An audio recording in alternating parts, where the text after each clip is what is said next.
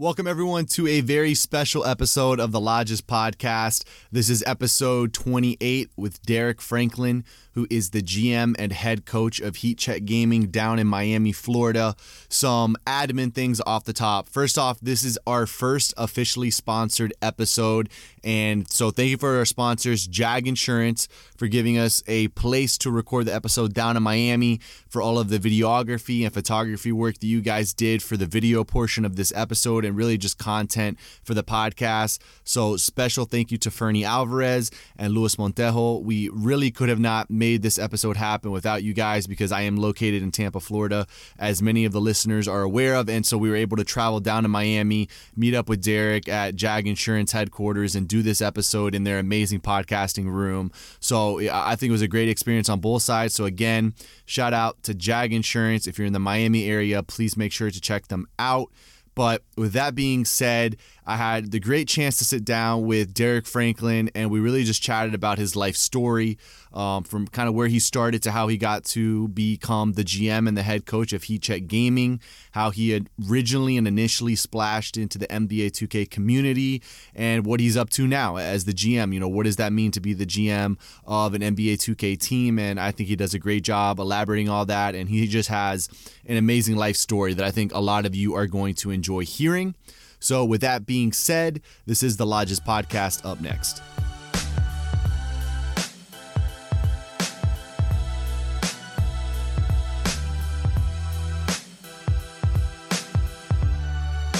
Welcome, everybody, to another episode of the Lodges Podcast. This is episode 28. This is a special episode today. We're doing this live, so if you're watching on YouTube, thank you guys for tuning on there.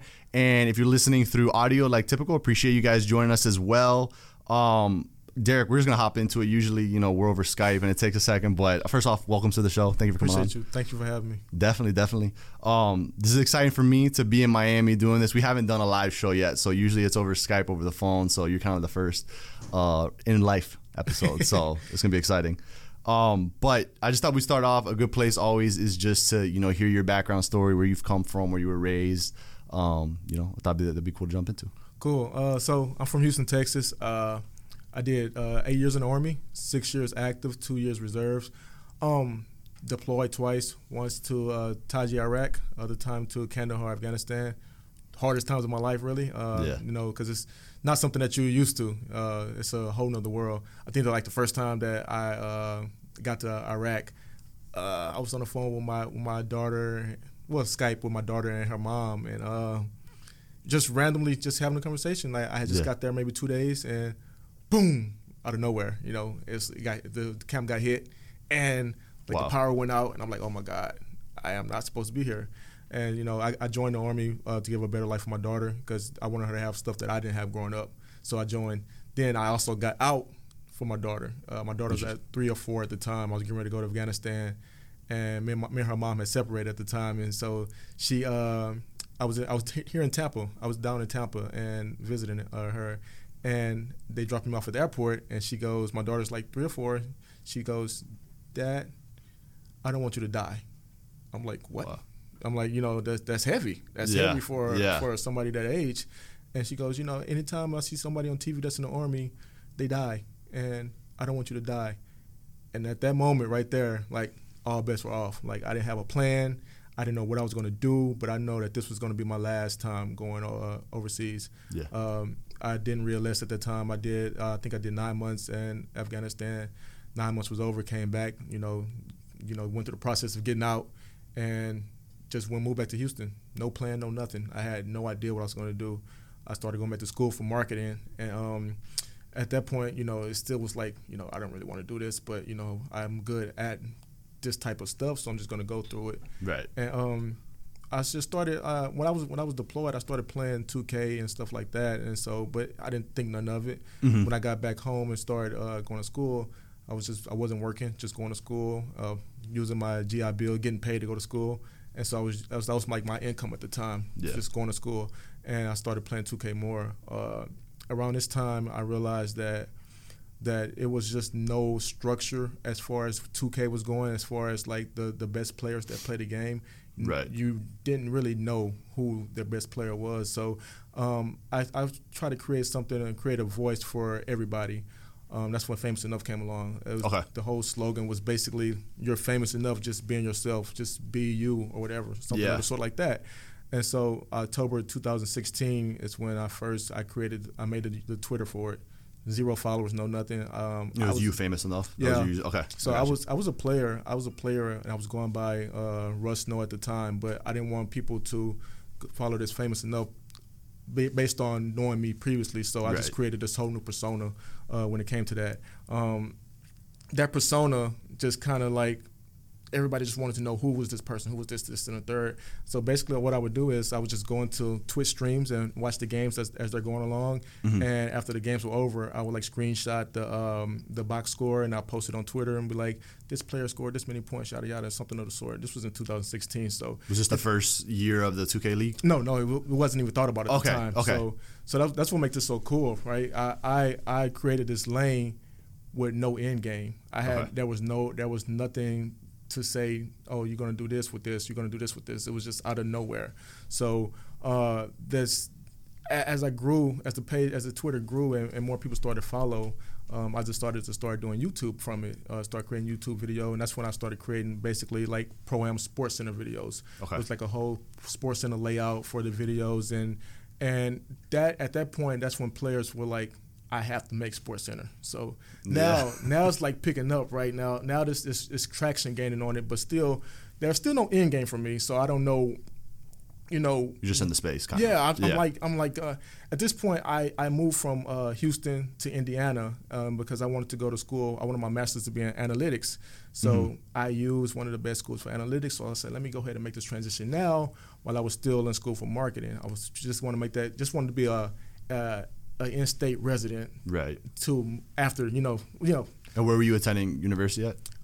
When I was in Houston, I was attending school at Texas Southern University. Okay. And so then I moved to Fort Wayne, and I started going to IPFW. Okay.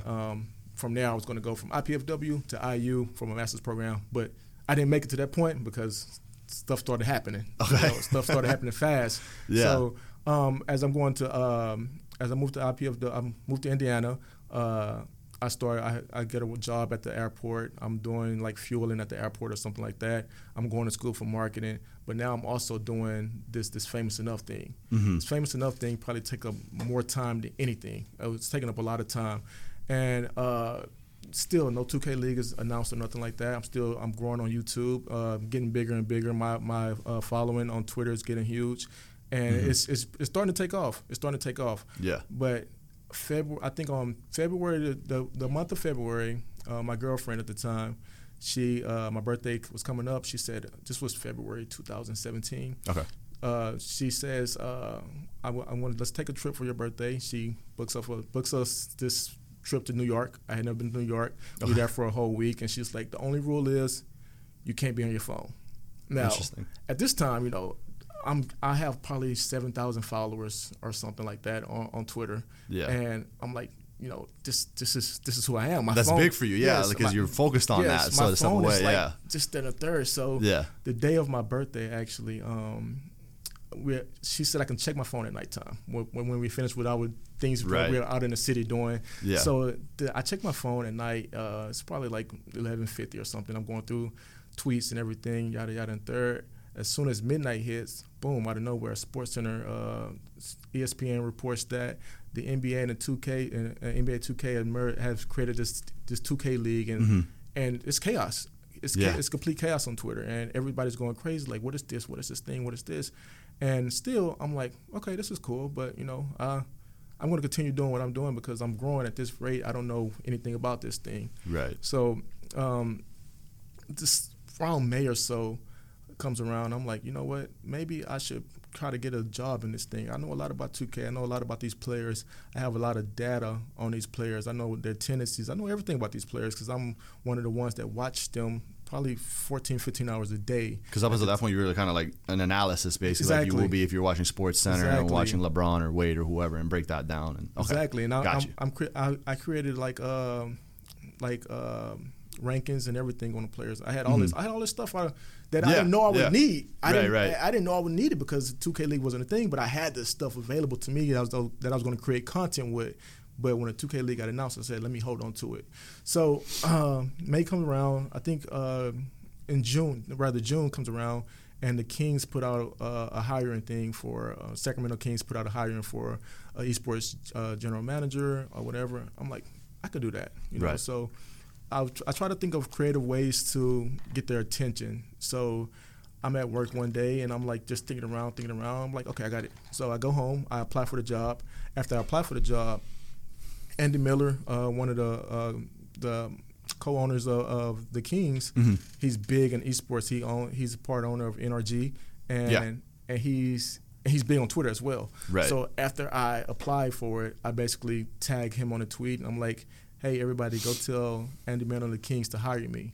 To get that flood of tweets and try to get you some exposure. Yeah, so that's exactly what happened. He ended up getting flooded with tweets and everything, and probably like after like 10 or 20 minutes after I posted that, he randomly DMs me.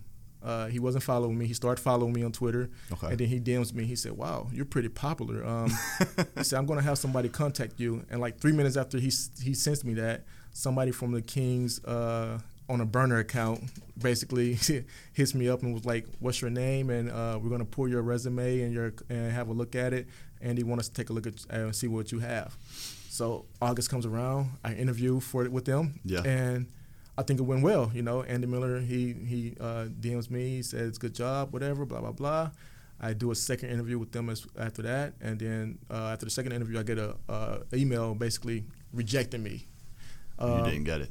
No. Yeah. I didn't get it. And the thing with that they said is that, you know, they wanted somebody who understood sponsorships and all that. And I'm like, you know, I don't You're have more a on the clue marketing about side. that. Yeah. So when they asked me this question in the interview, you know, I framed it as, you know, I'm new to this scene, but with the help of the Kings, you know, I think like we'll be able to grab sponsorships, yada yada third, which I thought was a great answer. But you know, all in all, it didn't work out, and at the time, I'm like super depressed. I'm like, you know, maybe I'm not meant for this. Maybe this isn't for me. And this was around September or so. And I think about quitting everything. I want to quit, you know, Twitter. I want to quit YouTube. And my girlfriend says something like, "Why would you build a frame for a house and then walk out of it when it's almost done?" At the time, I'm like, "What?" And, you know, I'm like, whatever. You like, okay, you're trying to cheer me up. And then a few weeks later, I was like, oh, I get what she's saying. She said, you did all this to get here. Why quit now, basically? And so I just continue. I get back on YouTube and stuff and continue that way or whatever. And on YouTube, are you just creating like breakdown videos or kind of what was that content that you put on YouTube? It's just like SportsCenter. Okay. So I watch a game. I watch a couple games that night, and I would just take some clips from the games and just put them on SportsCenter and talk over the clips and say, you know, this is what happened here, blah blah blah. Then I post the box score at the end or something like that. Right. So it was super. It was creative at the time. Right. It was super interesting for the players because it wasn't something that they had at the time. Right. So December come around, the Heat posts, you know, a hiring thing. I applied to it and I don't think nothing about it. You're in Houston still at this point? I'm still in Indiana. Or Indiana. I'm still in Indiana, and I don't think nothing about it. And after I applied for the Heat job, then Brandon Donahue, which is like the managing director of the NBA 2K League, he messages me. He's like, hey, Famous, what do you want to do? Do you want to be a player or do you want to be on the business side? Because at the time I was still playing, and I was still really good at the game. And I just told him I want to be on the business side because I think it's more beneficial to me to be on this side because I know more about the players. Right. And so he asked me for my resume and cover letter. I sent it to him and a couple more other teams. I applied for a couple other jobs for teams and decline, you know, type of thing. And I'm like, you know, this is crazy. Yeah. Then randomly one day in January, Ben Spoon, the owner of the Misfits, he like DM'd me and he's like, we need to talk. That's what the DM says. That's what the DM said. DM just says we need to talk, and I'm like, okay. Yeah. And I'll say, okay, what's going on? And he said, what's your email? No, he says email me your resume. So I send him my resume and my cover letter, and I don't hear nothing from him. And I'm like 5-10 minutes past, and I said, okay, I sent it to you, and it says read at the bottom. That's it. No response after that. I'm like, okay, this guy's weird. Of the DM, the tweet DM. Okay. The DM just said, it just said. And you got left on red, and you're like, great. I'm like, this guy's weird, you know. Right, so right. I go to work the next day, and I come home. I got off work like at 2:00. About 2:45, my phone rings. I answer it, and it's Ben Spoon. Okay. And I'm like, okay, I wasn't prepared for this, but you know, he just hits you up, yeah, randomly. Yeah. So we having this conversation, and this conversation doesn't feel like an interview. It feels like I'm just talking to my friend. Right. This is my first time ever talking to this guy. Yeah. And you know, he's just saying all kind of stuff just out of the blue and just random. I'm like, okay, I don't know where this is going, but this is whatever, you know. Yeah. And then he asked me, what other teams are you talking to? And I tell him it's about 3 other teams that I'm talking to. The crazy part about this is that in the middle of this phone interview with Ben, I get a rejection email in the middle of this interview, and I'm like, this is crazy. From just another 2K from another team, yeah, okay. Yeah. And so Ben's like, you know, I tell him what other teams I'm talking to. He said, He said, well, I'm going to try to get you on the phone with an executive from the Miami Heat later this week. So the next day while I'm at work, I think about 9 a.m., I get an email from the Miami Heat, from somebody from the Miami Heat, and they said, will you be able to talk today?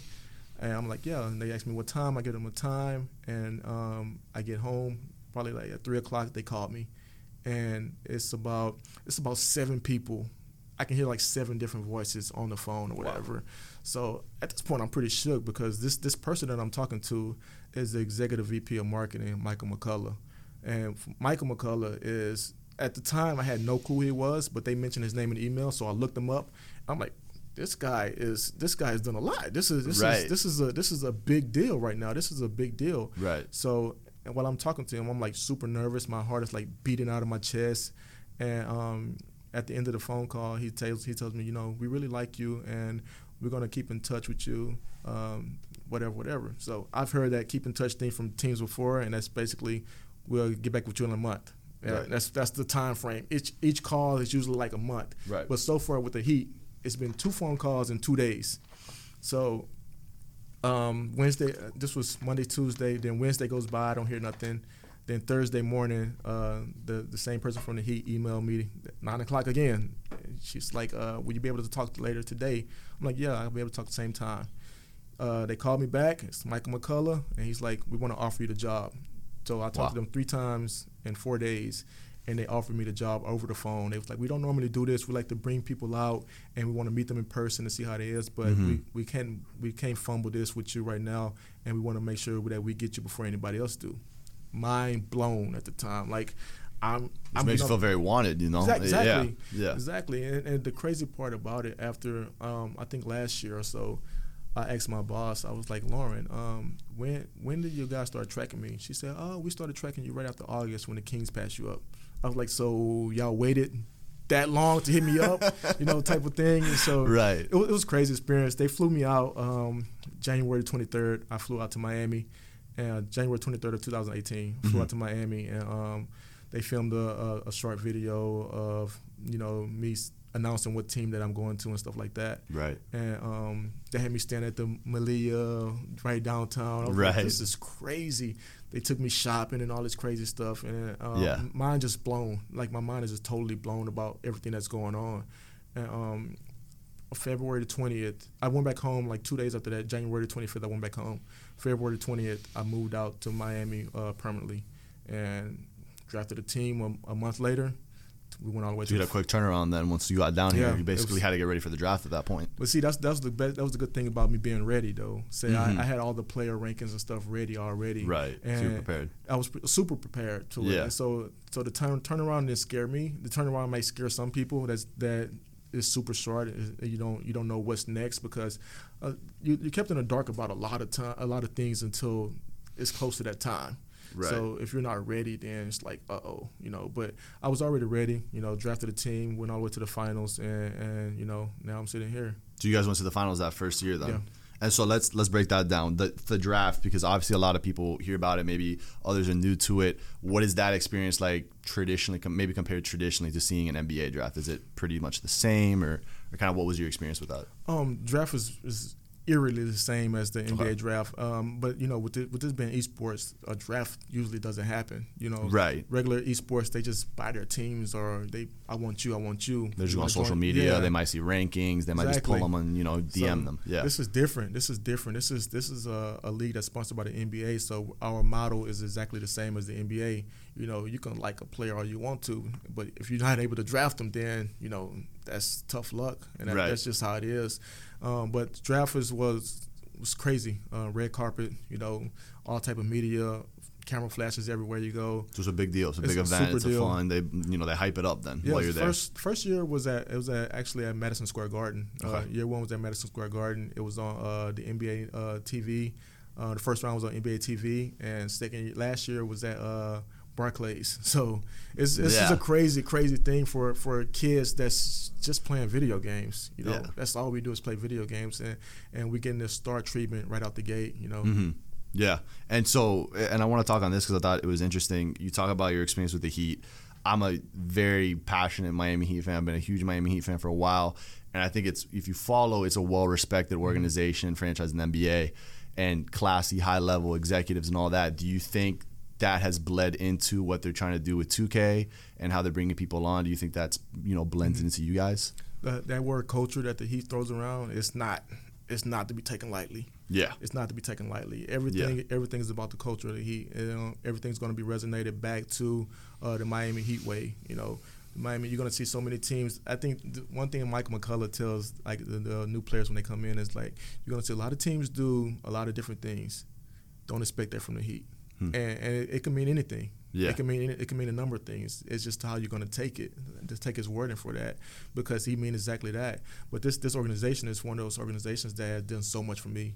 They've flown my daughter out here twice to surprise me twice. I saw that video, yeah. They flown my mom and my stepdad out here to surprise me. On the center court of a Miami Heat game, I got to meet Pat Riley. What was that like? I mean, talk about meeting an NBA legend. So it was the same time that they flew my mom and my stepdad out to surprise me, and they're like, okay, follow us. Mm-hmm. So we're walking off the court, and I'm just thinking, this is it.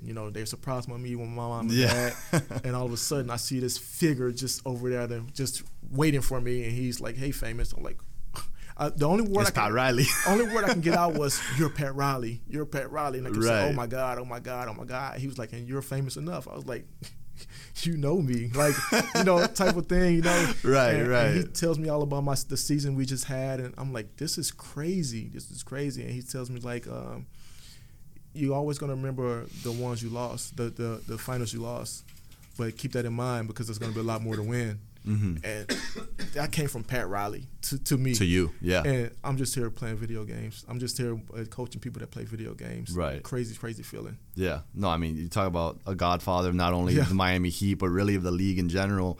I'm sure that had to be humbling to you to hear that from him. He told me I was legendary.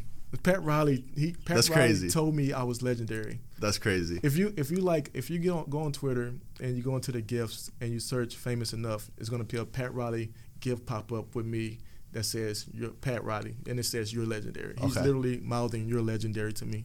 It was a crazy feeling. That's crazy. And then so you go to the finals the first year.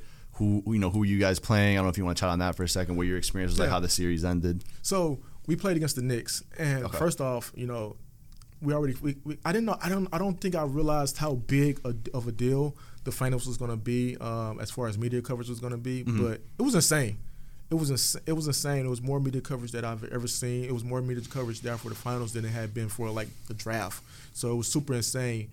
And it was held. The finals were held where? At the NBA 2K League studio that was located in Long Island City. Okay. And so it was a crazy feeling. It was humbling, of course. We ended up losing the series by a total of 6 points. Wow. We lost the series by a total of 6 points. So it was. I think it was heartbreaking. I think it was heartbreaking for the simple fact, I don't think you realize how difficult it is to lose a finals until you actually do it, and you have to see the other team celebrate. Right. And confetti's falling on you while you're trying to walk off or whatever, and it's like we really just lost this. Yeah. And the toughest part is getting back.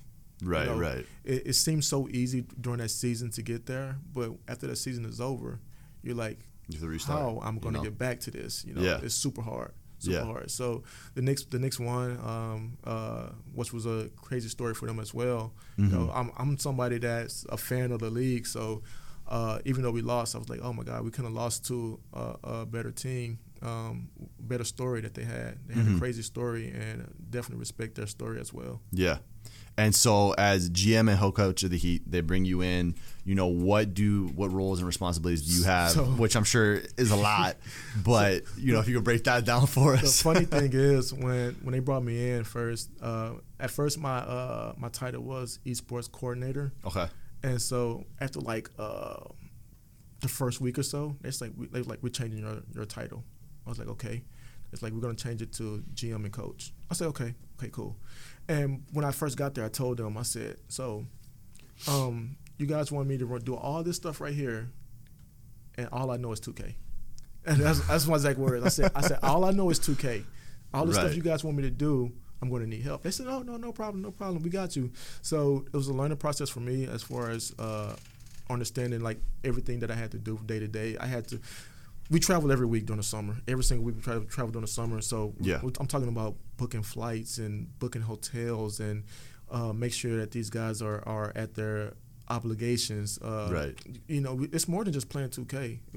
Playing 2K is the easy part. Right. We have to film content. We have to when it comes to esports, content is king. Right. So you can be good at the game, but nobody knows you if you don't do content. Yeah, you're gonna build the culture. You're not gonna build the fan base. Right. Exactly. So I have to make sure these guys are always in the right place at the right time.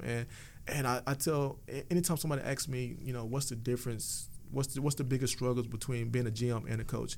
Being a GM, I got to think long term. Being a coach, I got to think now. Right. So I got to worry about this team right now when I'm coaching. But being a GM, I got to think about a couple years down the road to make sure that the team that I'm putting together is going to be able to withstand the time. But I can win right now with this team. Right. But it's just a team for later. That's the GM part of it. Right. So it's a lot. It's a lot. I got to deal with apparel, which is a nightmare. Dealing with apparel orders is a nightmare. You got to order enough apparel for. What if you trade somebody? What if you trade 3 people? What if you trade everybody? Yeah. So you got to make sure you have all that stuff intact for new people that come in as well. Right. So it's a bunch of computers. Computers is a nightmare as well. You got to order computers. You got to make sure that these guys have the right controllers. Which players are picky. These players are picky. Some players want Xbox controllers. Some players want PS4 controllers. Some players want particular brand of controllers. So all this stuff is part of just being a GM of making sure that these players are comfortable. At the end of the day, their success is going to help my success as well. Right. And so for right now, is it just you then? Do you have anyone else that's not on the player base that's helping you with all this other stuff? This is the cool thing about the Heat. Anything that I don't know or I can't do, I tell them. And they like, okay, we'll take you. So for season one, even though I was a GM and a coach, for season 1, a lot of the GM duties it was split up between different Heat staff that they took care of, and they was like, we're gonna show you how to do this. We're gonna show you how to do this. Season 2, they gave me a little bit more reign. They said, okay, Famous, you need to do this, and the third. Season 3 is starting right now, and they said, here. Just go. You're on your own now. And at this point, I'm like, I understand everything at this point. And I think I couldn't have came to a better team. I think this was the perfect fit for me as far as being able to learn on the fly, being able for them to have patience with me, being able to teach me all these different things. Right. And so, and we were chatting earlier. We had the opportunity to meet this morning. How have you enjoyed Miami? You come from Houston and Indiana, and you come down here, Miami. So you've been here about 2 years now, then, right? So how have you enjoyed that experience? So Miami's so different than anywhere I've ever lived at. But even though I lived in Houston, which is a big city, when I lived in Houston, I was a gamer. Right. So all I did was game. All I did was stay in. When I moved to when I got in the Army, I was living in Kansas. After the Army, went back to Houston for about 6 months, about a year, I think. I was home for a year. Then I moved to Indiana I was in Indiana for 3 years. So we're looking at it like, I'm as an adult, I'm used to everything being so slow because living in Kansas and Indiana. Right. And I moved to Miami, and I'm like, I'm just looking around everything like this is crazy. This is a crazy place. First time I ever been to Miami was when Miami Heat flew me down. So it was a bit of a culture shock then, from what you were used to. Culture shock. Yeah. And when I moved down here, I think when I moved down here is when I realized how big my name was getting.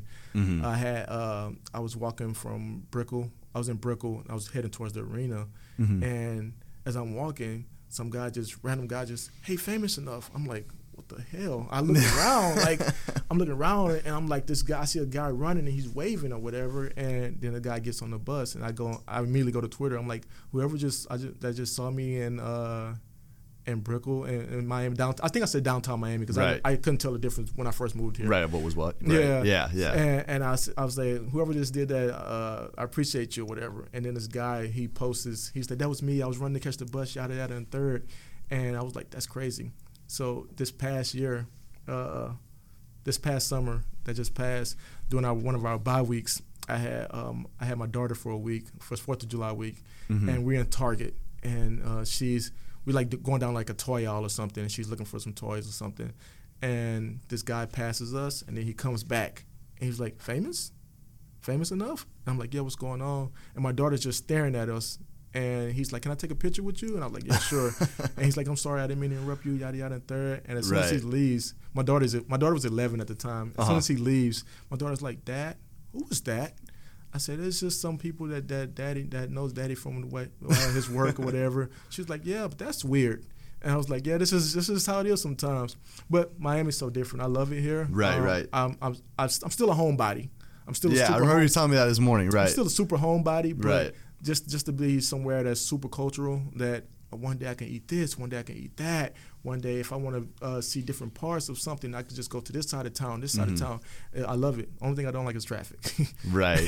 That's the only thing I don't like. But I love it here. I do like slow, but I love it here. Yeah. No, that's awesome. And so when you come to the Heat, you're doing all this, you're beginning to jump into your roles. Do you continue the YouTube content with breaking down games and player analysis, or did that kind of obviously get put to the side, or what would that look like? So when it happened, when I first got here, I immediately stopped doing like YouTube and stopped doing the player analysis and stuff like that. And I was like, after like a year or so, I was like, why did I stop?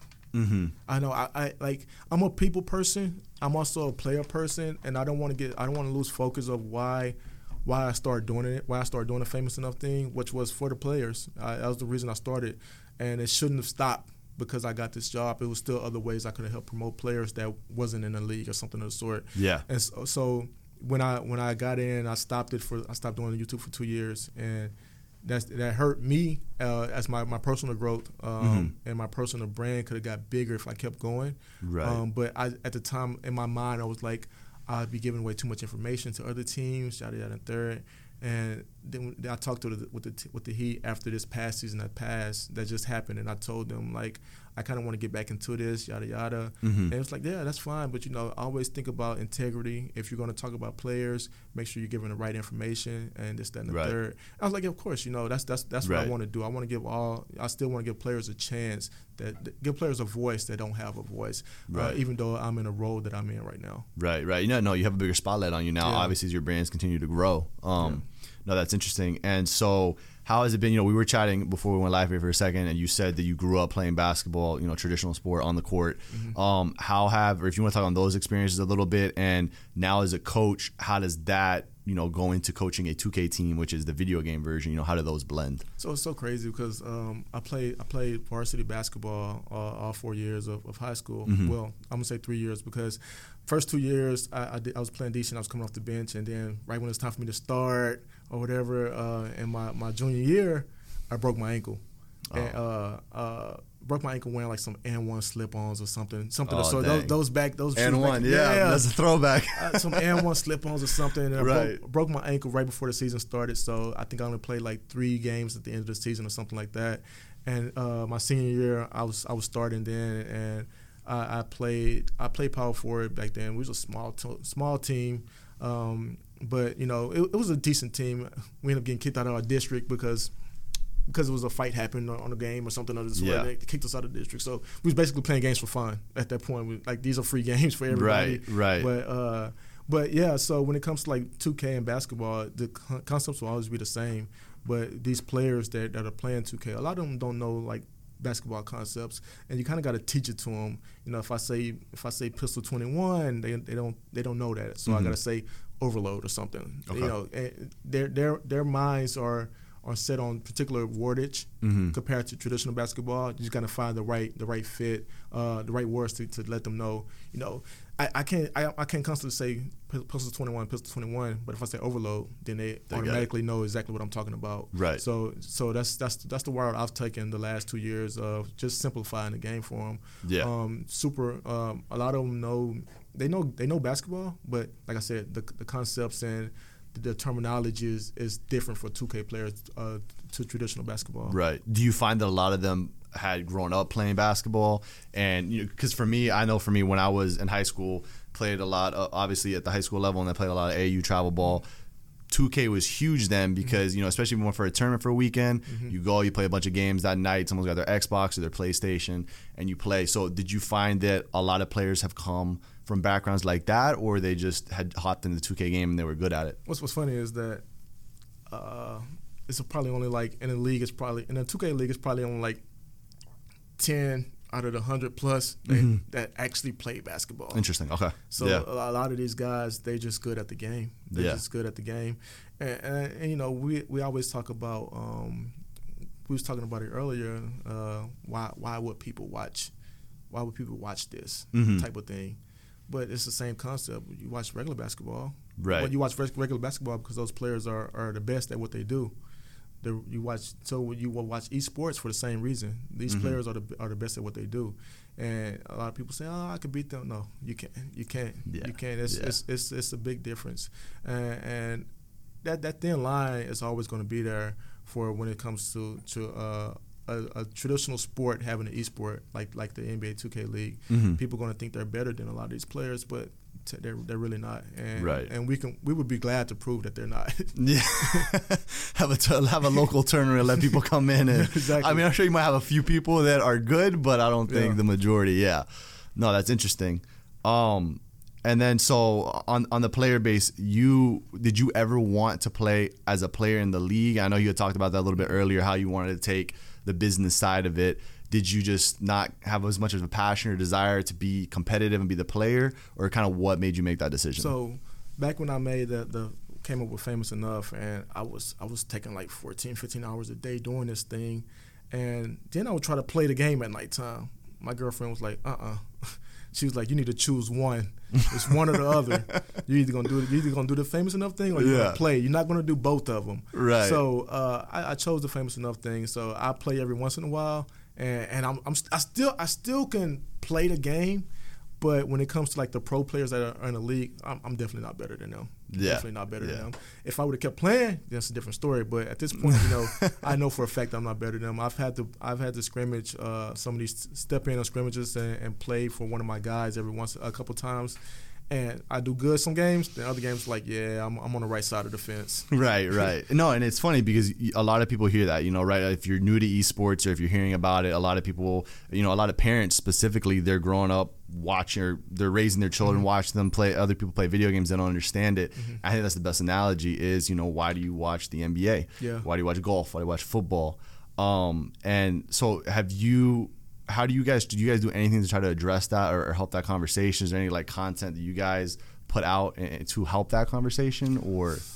It's a healthy conversation. Okay. It is a healthy conversation. There's this thing. A lot of players, NBA players, they play 2K, and you might find them streaming or playing with some of our guys every once in a while because they want to play with the best players. Yeah. But in the grand scheme of things, the best players are going to be in this league, in our league. The best players are going to be in the league. When it comes to conversation about watching it, like that traditional sports, I don't think that's going to ever go away for these traditional fans. Or, we get mocked all the time about, oh my God, because like the NBA will, the NBA Twitter will put something out about our league or something. We might get mocked here and there, but we know that what we're doing, we're professionals at what we do. That we are the best at what we do, and we also know that we're not going to step in the NBA players' lane and get on their court because obviously they're going to beat us. Right. It's two separate. Exactly. So it's we just try to keep our cool about it when we get mocked, because those same fans, they don't do that to NBA players. They just do it to us because they're nerds, this, that, and the third. That type of conversation. But we're here to educate. we're here to show you that we are the best at what we do. We're here to do all that. Yeah. And another thing is, you mentioned the parents. Right. I always tell parents that there's more jobs in esports than just playing. Yes. And so like we do a lot of events at schools and stuff like that, and some parents are there, and I tell every kid, stay in school. I mean, you'll always have the time to play the game, but the school is going to come first. But I also want parents to know that I'm a GM. Right. I'm a coach. Right. The person that's filming this is a videographer. Right. This person over here is a photographer. This person right here got to edit it. This person right here got to hook up the broadcast. There's a million jobs in esports, and if your kids just love playing, they might be playing for that goal. They might not just be playing to play the game. To become a pro at that, they may be playing for the other goal of being on the other side of it, which is a very lucrative job as well. Yeah, no, I'm super glad that you're bringing this up because this is something that I try to hit on. We actually were speaking 2 weekends ago in Tampa, and it was for the local community to kind of educate them, and this topic came up. And esports has obviously been around for a couple of years now, or for a while. You can date it back however far you want to based on certain things, but everyone, I think now kids are growing up thinking they have to be the professional player or they have to go competitive. And the parents then are understanding, they have to be the best of the best. But like you're saying, to your point, you could be a photographer that grows up, loves playing video games, and then goes into the photography and esports team, which is really no different than growing up with a passion for the NFL, professional football. You might not play as a player, but you're going to go in there, you're going to be a photographer for the league, and you still get to have both passions, right? Yeah. So, I always go back to Ninja. Ninja doesn't handle his day-to-day. His wife handles his day-to-day. Right. That's his manager. His wife actually manages his career, and it goes under the radar. So this couple is a power couple that has secured millions and millions of dollars, and his wife don't play the game. His wife just takes care of everything else. Yeah. And it's so many careers in this, man. It's so many careers, and there's so many careers that haven't even been made yet that's going to be coming out. So it's all about the person. Right. And so you mentioned, this two separates. You have the 2K League and the NBA League, but you mentioned that you do have pro players who obviously have a passion for gaming. For example, I think of on the Heat, you have Myers Leonard, who is a huge gaming fan, loves gaming. I think of Josh Hart as another guy. Do you see those guys in the league that have this passion? Are they beginning to offer assistance? Or I don't know if that's the right word, but are they beginning to, help in ways that they can or collaborate, or what's the scene with that? This is a tricky question because we can approach them. Okay. But they can approach us about doing content. Gotcha. That's kind of like the guidelines for it. Yeah, so it's a collective bargaining agreement thing. That protects the NBA players from being used basically. Right. We're a new league it is owned by the NBA, but it also wants to protect the players that's in the NBA. Right. No, that makes sense. No, and it'll be interesting because you see a lot of pro athletes now in different areas that have the passion, and I think it helps push esports forward. It helps push gaming forward because you see everyone's favorite athlete and they're into it. So it's interesting.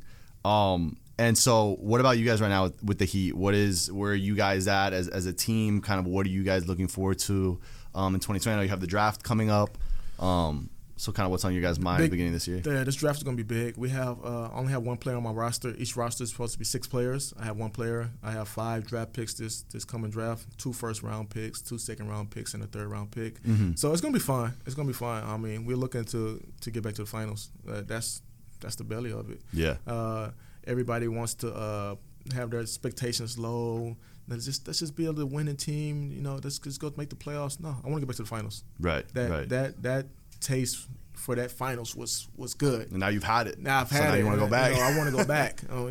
There's only 4 teams that has made it to the finals in this league so far. It's only been two championships. So it's 23 teams in this league. So we're one of those teams that went when we want to go back. Right. So that's our goal right now, to build a winning team that's going to help us get back. Yeah. And speaking of teams, you guys have 23 teams. Gen G has, not recently, but in the past couple of months, joined with an international team.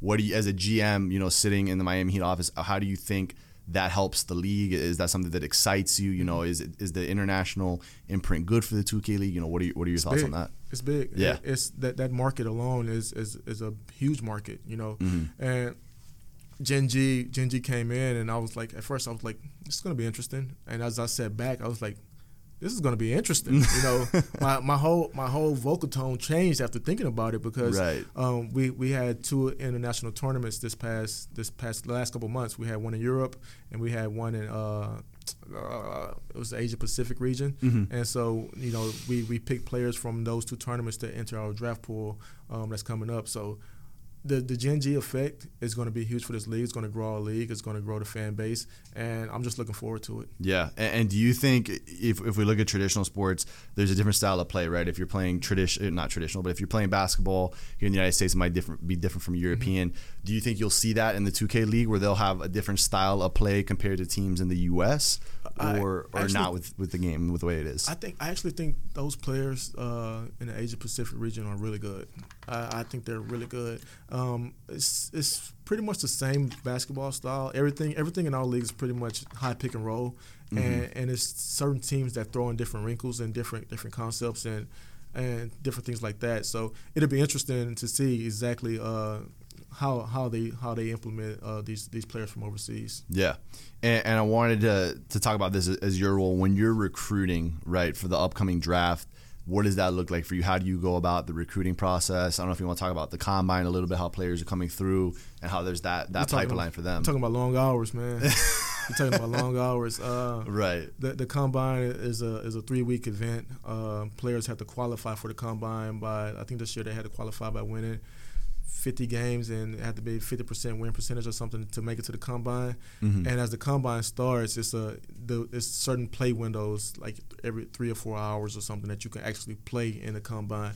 And then you have these windows that's like 2 to 6 a.m. or something like that, or it's something crazy, 4 to 8 a.m. or something like that.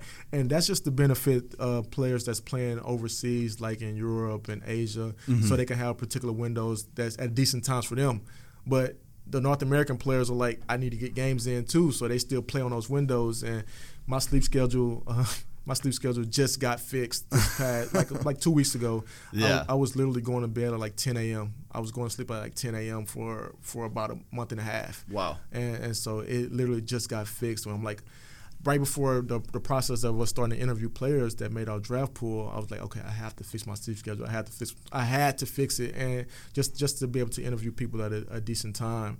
But the combine is an insane process where these players are playing uncomfortable, pretty much. You're playing with 4 other people that you have no idea who they are.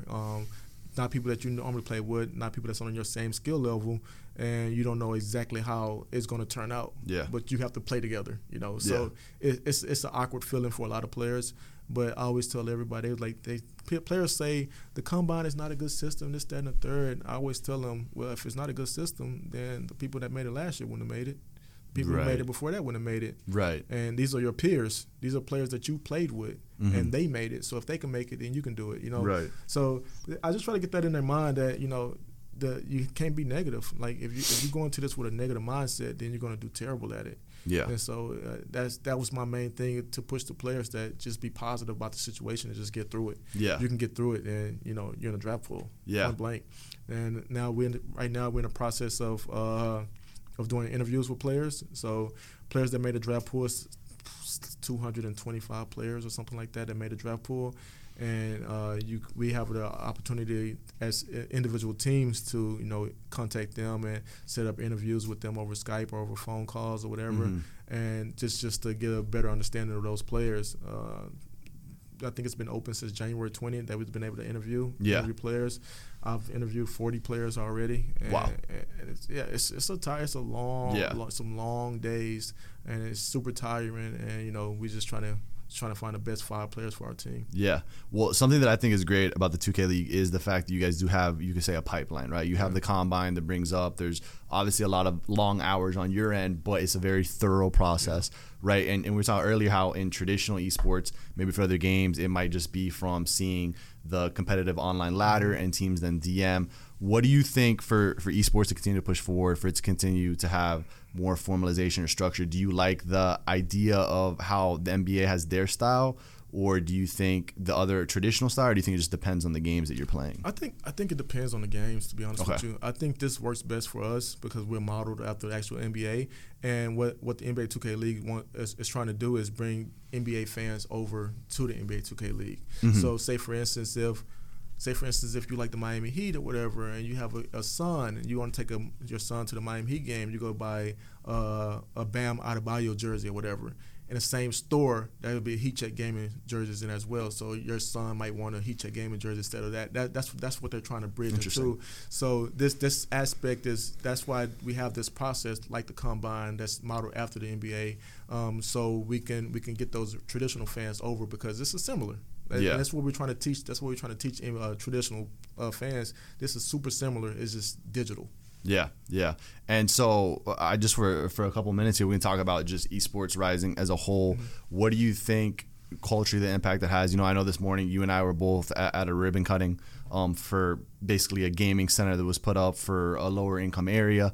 What do you think, or what are some of the advantages that just like traditional sports can provide for communities? How do you think esports also plays into that role? Even like back in the day, like my mom used to always say, go outside, or put me in sports or something like that, mm-hmm.